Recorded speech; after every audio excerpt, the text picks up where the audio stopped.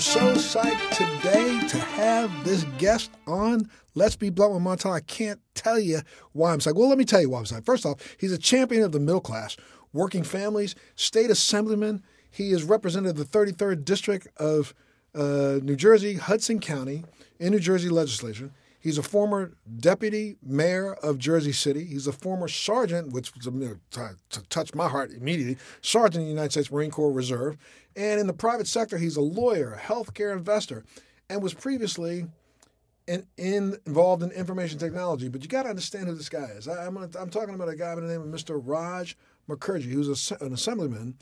And in the assembly, he sits right now on the budget committee, responsible for crafting the state's budget around approximately $33 billion back in 2015, as well as the Commerce and Economic Development and Labor Committees. Assemblyman Mukherji is the only Indian Bengali state legislator in the entire United States. And not only that, but this guy, I look back at my history and think I'm an overachiever. Give me a break. This dude is like overachiever personified. Let me read you a little bit about him because this is going to blow you out the door. This young man, he's a son of immigrants. Assemblyman Mukherji supported himself through school, high school and college and grad school as an emancipated minor when economic circumstances forced his family to return to their home of India. And I'm going to go into that a little bit in a second. But Raj, when he was in high school, ready for this? In middle school, he founded an internet consulting company, a software development company, and he later grew it and sold it to a really large technology company to enlist in the Marine Corps. And he enlisted in the Marine Corps 2 weeks after 9/11 at the age of 17, where he served in the military intelligence. Guy after my heart right there, because I was a special duty intelligence officer in the United States Navy.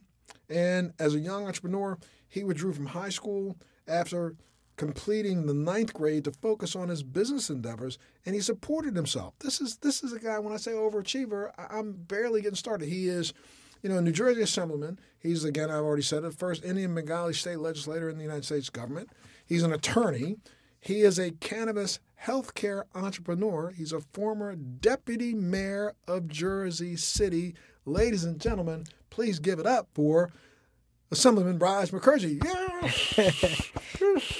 Thanks so much for being here, Raj. Thank you so much for having me. What you left out is that I have a face for radio, so I'm very, very excited to be on a podcast. I am blushing from that overly generous introduction, but I am so excited to be here with a champion for patients and cannabis consumers. I know that right this second there are people Googling you right now and ladies out there going, what's he talking about, face for radio? Is he single? You're single, right? I am not. No, you're not single. That's right. As a matter of fact, just had a brand new baby. Yeah. Congratulations, sir. 3 months and change, 4 months on the 23rd, Leo, and my wife Natasha and I are just absolutely over the moon. Are you sleeping any at all right now? She's a saint on weeknights where she takes a disproportionate share, and I try to make up for it on weekends. And we are sleeping more now than in the first couple of weeks. Wow. Well, let's talk a little bit for a second. You not only your duties as a legislator, but you actually founded your own cannabis company, correct? That's right. Yeah, we had a multi-state cannabis company that was sold earlier this year, and we've embarked on our new endeavor, a company called Cantech, which is going to look to replicate the responsible employer multi-state cannabis operator model that also gets involved in clinical research and preclinical research, someday hopefully translational research, and then investments in the ancillary space, technologies, things like that. And I think people need to understand there's a huge difference out there right now in providers of cannabis across the country. You have recreational states, we have medical marijuana states, we have states where they've just decriminalized a little bit. And in all those states, we have people who are out here selling products, but none of them, I think, have the approach that you've taken. What sent you down this path? Because, you could have just jumped in as the entrepreneur that you are and said, let's make some money and skip over some of the, I think, most important rules that you've implemented within your own company. I think part of it is that I got into this space by accident, and I surround myself with some really great people that got into it for similar reasons.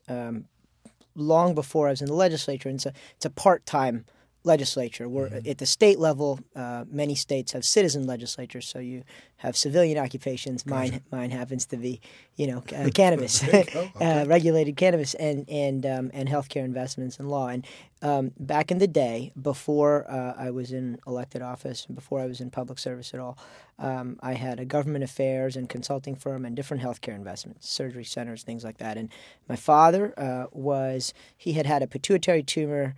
And in recovering from that, he was on steroids for his glands to function, but the side effect was he had a couple of strokes, he had other conditions, and actually his glaucoma, when he was treatment resistant to conventional prescriptions for the reduction of intraocular eye pressure, and there was literature out there about medical marijuana. Correct. As a matter of fact, they even go back about 25 years, 30 years. The federal government went in and produced a synthetic version of cannabis, what was called Marinol. One of the most expensive but least used drugs in this country today, because they realized that the synthetic version did not actually, achieve what they wanted, especially when it comes to having, the endocannabinoid system even recognize what it was. That's exactly right. That's exactly right. There's a lot any number of cannabinoids in the whole plant, and those derivatives are lost in some of those synthetic versions. They've had some more luck with Epidiolex for specific subset of patients, but yeah, and so he became the first patient member of a medical advisory board of one of the 6 nonprofit New Jersey grower dispensaries. We call them ATCs in New Jersey, and unfortunately, he died in 2013 and didn't get to actually try product from the dispensary or see it open, which happened later that year. But and then my medical director, my chief medical officer in the company, he had unfortunately lost. He was physician and physician administrator in the hospital space for MedStar, which owns Georgetown University Hospital and so forth. And he lost his daughter to cancer in just a couple of years ago, and she was only in her 30s. But she was a medical cannabis patient, and it made a really, really horrible situation a little less unbearable. Yes. As we know from those of us who'd had loved ones that have alleviated the side effects of cancer and chemo and appetite loss and nausea and pain with medical cannabis. And so, and my partners, David and Justin Weiser, had lost their mom to pancreatic cancer. And so we were operating our company. Certainly we wanted to do well. We had a duty to our shareholders. But we also wanted to do good, and you can do that while doing well. In this space, even on the adult use side, when you're remedying the social injustices of our failed drug policies from yesteryear, and I say yesteryear, still today. And when we say the recreational side, I've said this over and over again, and people think I'm crazy, but most people who turn to cannabis don't even recognize that they have an underlying probable medical issue, the reason why they turn to it to begin with. They turn away from alcohol, they turn away from all these other substances and turn to cannabis because they're getting a relief that they can't get otherwise. Whether they think they're just out there getting a buzz or not, that's really not the bottom line. Sure. They're probably... there's an underlying, whether it be, anxiety, whether it be sleep, whether it be, just being able to cope with daily life. They're trying to achieve a medical benefit even if they think they're doing it recreationally. That's what I believe. They're getting relief, but you know what they're not getting? They're not getting violent. They're not. Right. They're not dealing with the various adverse effects of other things that are legal, other substances that are illegal. I'm not a cannabis user, but I drink. That's my vice. And you know what? I've seen folks do a lot worse when they're drunk than when they're high. I'm going to tell you something. I am now pretty much, I'm not abstinent of alcohol, but I can tell you right now, I've not had a drink or a sip of alcohol now in over 5 months. Better man than me. I barely did. I probably, over the course, since my diagnosis with MS, which was almost 20 years ago, I, on occasion will drink 2 sips of champagne on New Year's Eve. Sure. Be at a dinner with somebody else. My wife will say, hey, taste this. And I'll take a taste of maybe a Chardonnay. But when I say a taste, it's literally wet my lips and that's about it. And it's not that I knock those who drink, but I got to tell you, I come from a family of drinkers and come from a family, my wife's family are drinkers. And you know, I'm not knocking you, but I got to tell you, people are a little bit more aggressive, a little bit more angry, a little bit more moody, a little bit more everything wrong, I think, when they drink. But you know what? Since it's legal, how can we deny someone who picks something that is much more, I say socially acceptable? Peaceful. Peaceful. Mm-hmm. Correct. Yes. Yeah, but go ahead. I'm sorry. I didn't mean to No, that's exactly right. That's right. So that's what drives sort of our interest in trying to fill some of the gaps in literature.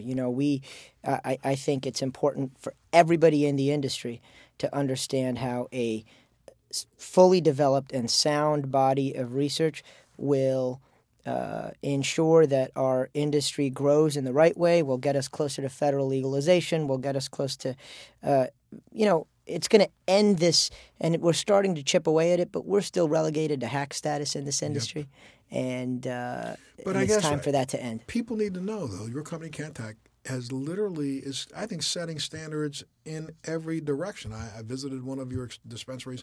I'm going to say 100% disclosure. I visited a dispensary down in New Jersey. And one of the things that you do that I know isn't done in the industry is that every employee working in that building has some form of medical background. Yeah, we do like to sort of, our dispensaries are typically managed by a licensed clinical pharmacist. They report to our chief medical officer, who's an MD.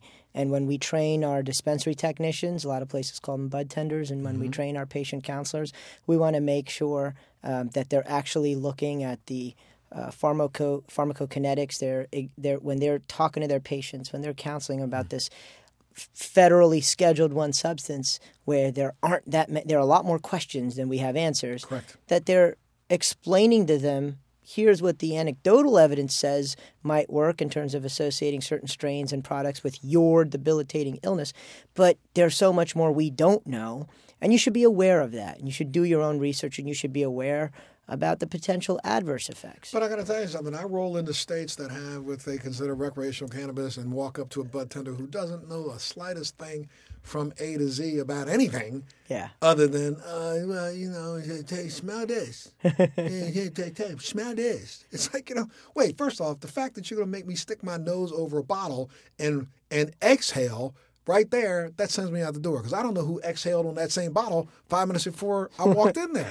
So it drives me nuts that we are, in some ways, our greatest enemy. Yeah. The people who are in this industry, and yet, there are examples like yours that others could be following. There are a lot of people also doing it right. I think in terms of creating the best consumer experience, not the one that you were just talking about, but the best user experience and the best patient experience when it's in those medical states where it's really a kind of a clinically oriented medical model, right? I think that a lot of it goes into training to make sure that your workforce believes in what they're doing and has the consumer in mind.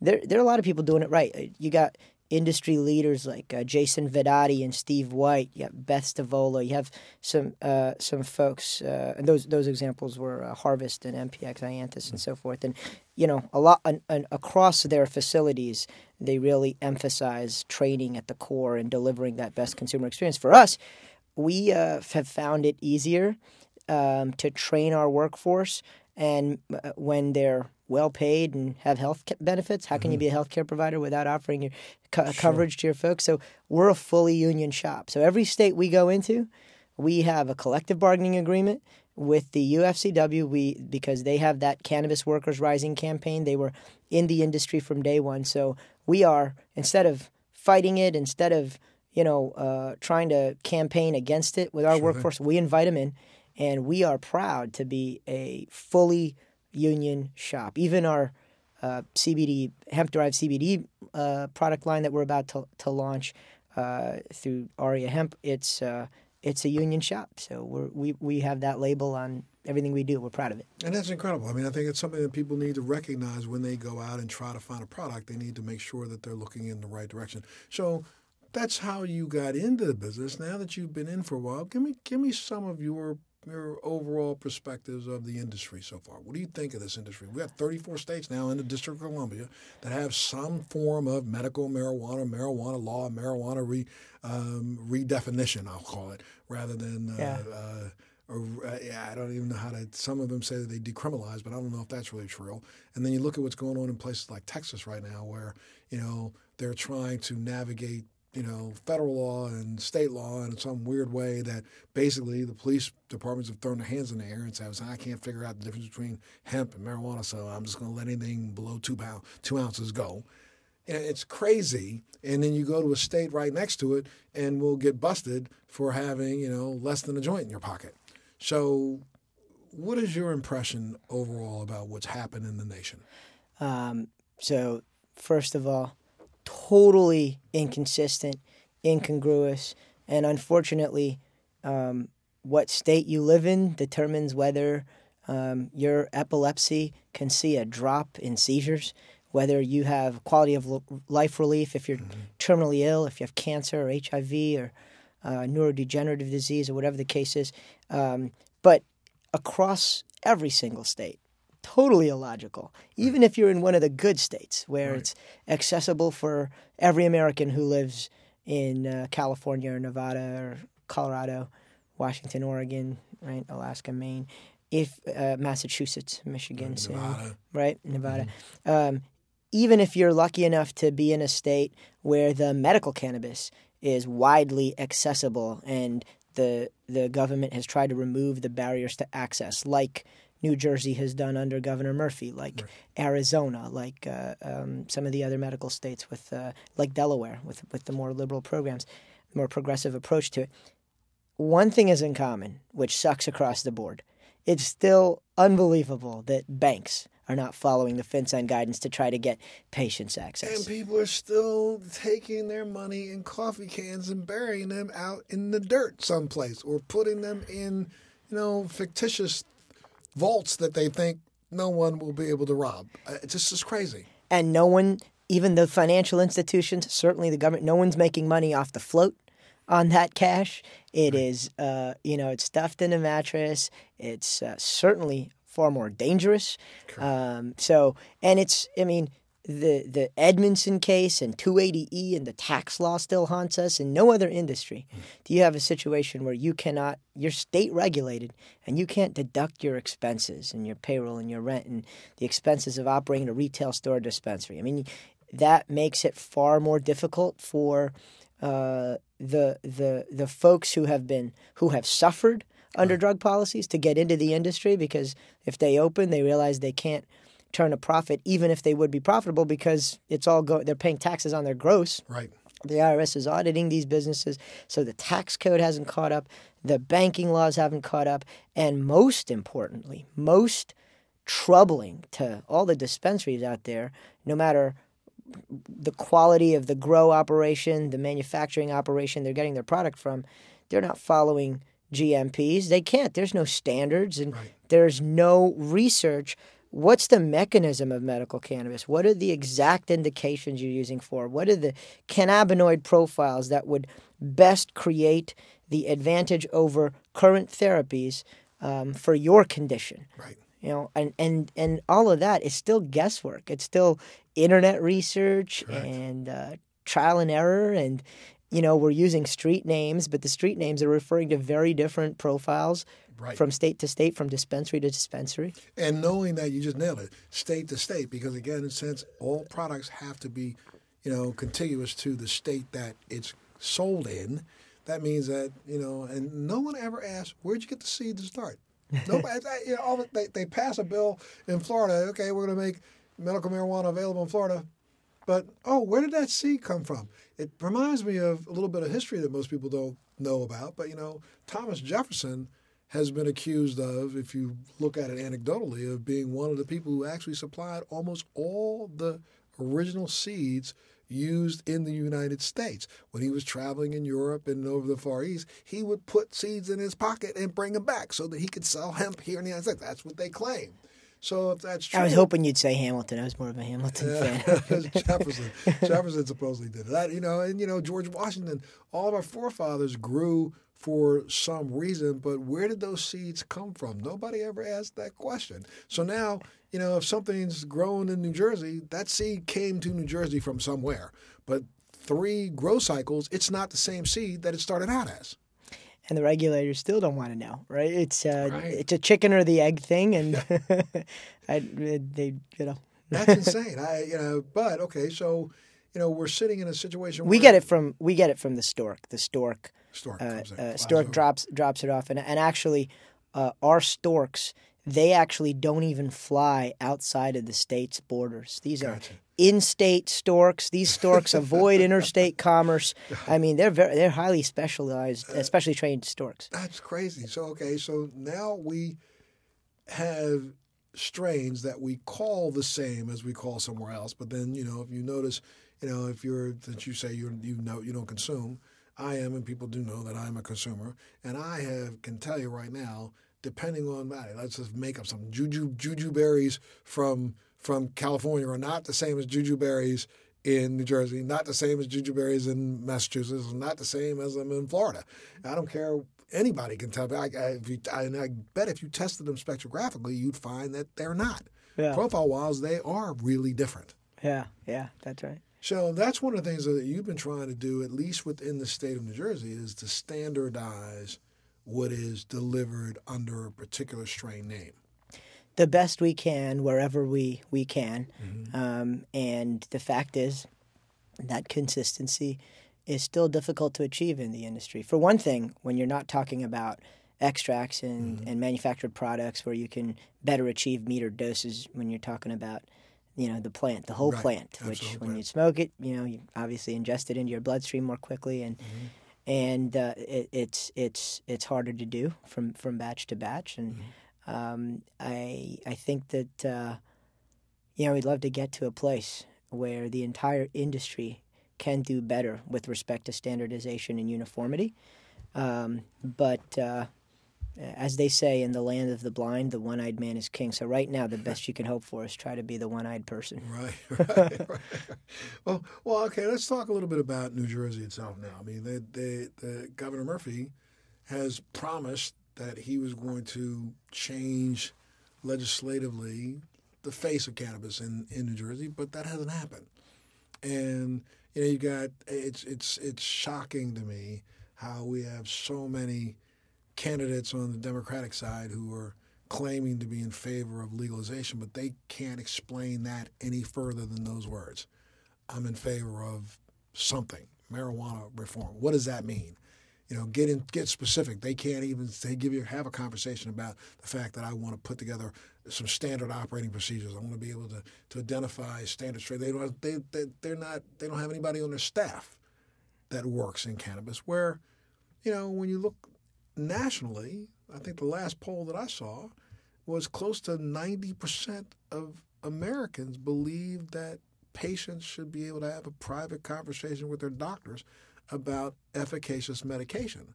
So if that means that's Republican and Democrat, 90%, 91% of Americans believe red, get out blue, of the conversation. Purple. That's right. So they believe scientists and their doctors at the bedside should be making those decisions for them, not policymakers who have no clue what they're talking about. Yeah, it's like I've talked about this before, but not on my podcast. But about 4 years ago, I went through hell and back with one of my middle daughter who was diagnosed with lymphoma, and she went through chemotherapy and went through a whole protocol that was one of the top protocols in the world. And, after 3 months, walked out of hospital, and the doctor said, "You're cured. I think you're in great shape." And 3 months later, it came back with a vengeance. And when it came back with a vengeance, the doctor then, I sat in a room with her. My daughter happened to be at the time 25 years old. She already turned 26. And so she was still on my insurance. So that's why I sat in the room with her. And, but because she was the adult in the room, I didn't have any right to participate in that conversation. So I'm listening to a doctor tell my child that I'm about to burn you from the inside out. I'm going to give you drugs that's going to burn you, going to burn your esophagus. Your hair's going to fall out. Your skin's going to change colors. You are going to go through hell and back so we can do this stem cell transplant for you. And, I piped up once or twice, and he was like, I kind of, not for you your opinion doesn't matter. It's her opinion. And I'm thinking to myself, He's absolutely right. I don't have a right to this conversation. This is a conversation between my daughter and her doctor, and for the two of them to determine what protocol she was going to go through and how she was going to beat this. He's right. I'm paying for it, but it doesn't matter. It's her right to say yay or nay. Yet if that same doctor looked me in the face and said, Montal, I want to give you, a prescription for medical cannabis, everybody and their mother thinks that they have a right to jump in the middle of that conversation and determine whether or not this doctor has a right to do that for me. Now, who the hell do you think really? Who do you think you are? Get out of the conversation between a doctor and a patient. That's why, I've been an advocate for, almost 20 years now. Long before this became the gold rush or the green rush, I was involved in trying to ensure that patients had access to efficacious medication, number one, but number two, had access to a private conversation with their doctor. Get out of the middle of this. We trust doctors to be all knowing, all, omniscient, and, like the guy behind the curtain in Oz, then let him do his thing.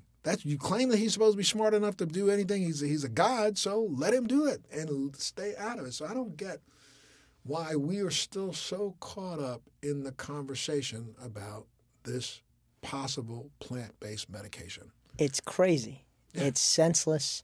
It's NIDA has this monopoly on the plant that can be used for the marijuana product that can be used for research. It's only coming from one place. I think that recently I just read an article, I think Dr. Sue Sisley just sued NIDA because I've had on my show, this is again long before anybody was talking about this. I'm telling you, 15 years ago, I had one of the recipients of the original George W. Bush or George H. Bush program. That was the Compassionate Care Program, where he initially allowed 23 people to receive medical marijuana. And those 23 people, what people don't understand is that the United States government, through the University of Mississippi, for the last, I think it's 43 years now, has been dispensing marijuana once a month in a canister that they send in the mail to people. And these people have a get-out-of-jail card that they had long before states started passing legislation. They had a card that they could carry their marijuana anywhere in America, and nobody could stop them. Now, unfortunately, out of that 21, 22 people, there's only 3 or 4 of them left now because the others have passed away. But they still get every month a canister of marijuana. From that court case. Yeah, from that court case. Just a handful of people. And what is so really ignorant about it is I remember I had Irv Rosenfeld, I think, Irv on my show. And Irv brought his canister, and I remember that it had just been tested by a third-party lab, and they were saying that this was some of the worst swag crap grown and known to mankind. Had mold, had pesticides in it, and literally was just basically ground up stems, sticks, and leaves. The world's crappiest weed. And that's what you want to use as the standard bearer to conduct the only federally approved clinical trials going on in the country. What Dr. Sisley's doing with respect to the whole plant, because she has the federal approvals for the post-traumatic stress disorder research, which certainly you as both a Marine and a former naval officer can appreciate that our brothers and sisters in uniform deserve better when it comes to if they're not responsive to conventional drugs for PTSD. But what she's doing is some pretty great stuff. Have you ever had her on? I haven't had her on. I'm going to try my best to get her on. I want to have her here sitting across from me so I can talk to her. She's a genius and has been doing so much good for this industry. Again, long before this became the green rush. Before it was cool. Before anybody thought it was cool. Out there by herself, hanging almost by a rope by herself because people were attacking her. This industry didn't come to her defense. And even right now isn't defending her as much as they should be during this lawsuit. So I'm going to make a shout out right now for Dr. Sue Sisley and say, you should just send her a tweet saying, I support you. Yeah, she's doing God's work, and she is a legend. Absolutely. I'll connect you guys. Please do. Yeah. Now let's I'm going to run out of time on for this segment, but I wanted to maybe just again, so we see where the industry is sitting. How long do you think it's going to take before there are changes that put us on the right path? So I'm not sure which comes first, the CARES Act, the States Act. I do think that the time is right for some meaningful level of federal reform to occur. And if that means that, with the current situation in Washington, that we can find some, putting aside for a moment the fact that I think it's a very dark time for our democracy in history. But but even this president has signaled to, Cory Gardner and Republicans in Congress that he would sign the States Act if it got to his desk, because it's actually a conservative principle, the anti-commandeering, idea of states' rights, and that the federal government's not going to interfere. It's a conservative ideal that we're talking about. So if he can get behind the States Act, if they could get it through Congress, at least we'd have step one in some of the banking and 280E and taxation and public safety issues would be mitigated. And people, we have the Rohrabacher, now Joyce Amendment, which helps operators in the medical cannabis space and patients. But what about consumers in social justice friendly, adult use legal states? Right. They're still at risk of getting federally prosecuted. It's crazy. So if we had that happen at the federal level, that'd be one thing. I'll take New Jersey, for example. I'll say, you're right. They didn't get there on adult use yet in this state. But Governor Murphy has a very, very, very, very, very pro-compassion governor. He did sign legislation into law. Jay Cohn, named after, very, very sad story, but named after the late young boy named Jay Koenig, who passed away. In his memory, Jay Koenig, Compassionate Use Medical Cannabis Act, dramatic reforms to New Jersey's medical marijuana program, and even by executive order, as early as just a couple of weeks after he took office, where he signed a sweeping executive order reforming New Jersey's medical cannabis program. It has greatly expanded the program. It's made it a little less bad. Prices are still too high. Right. The program is still in the process of expanding, but he is taking steps to get it there. And his regulators and the Department of Health here in New Jersey and the program under Jeff Brown's the assistant commissioner, who's I think one of the most forward-thinking visionaries in the country.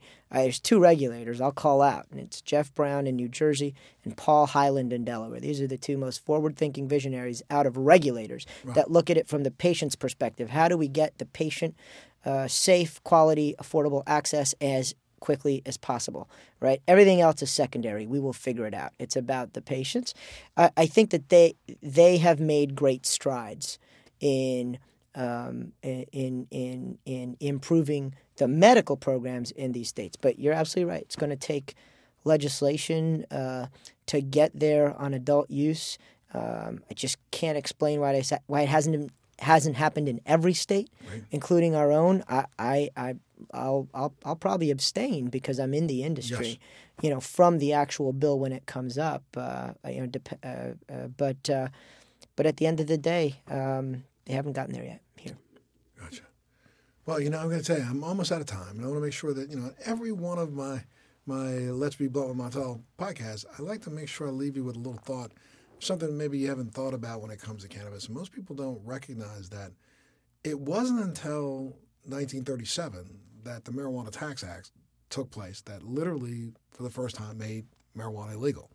And what most people don't understand is that the gentleman by the name of Anslinger, who was the biggest proponent to actually, and we know that he got some funding from William Randolph Hearst and from DuPont to ensure that, he pushed this narrative forward.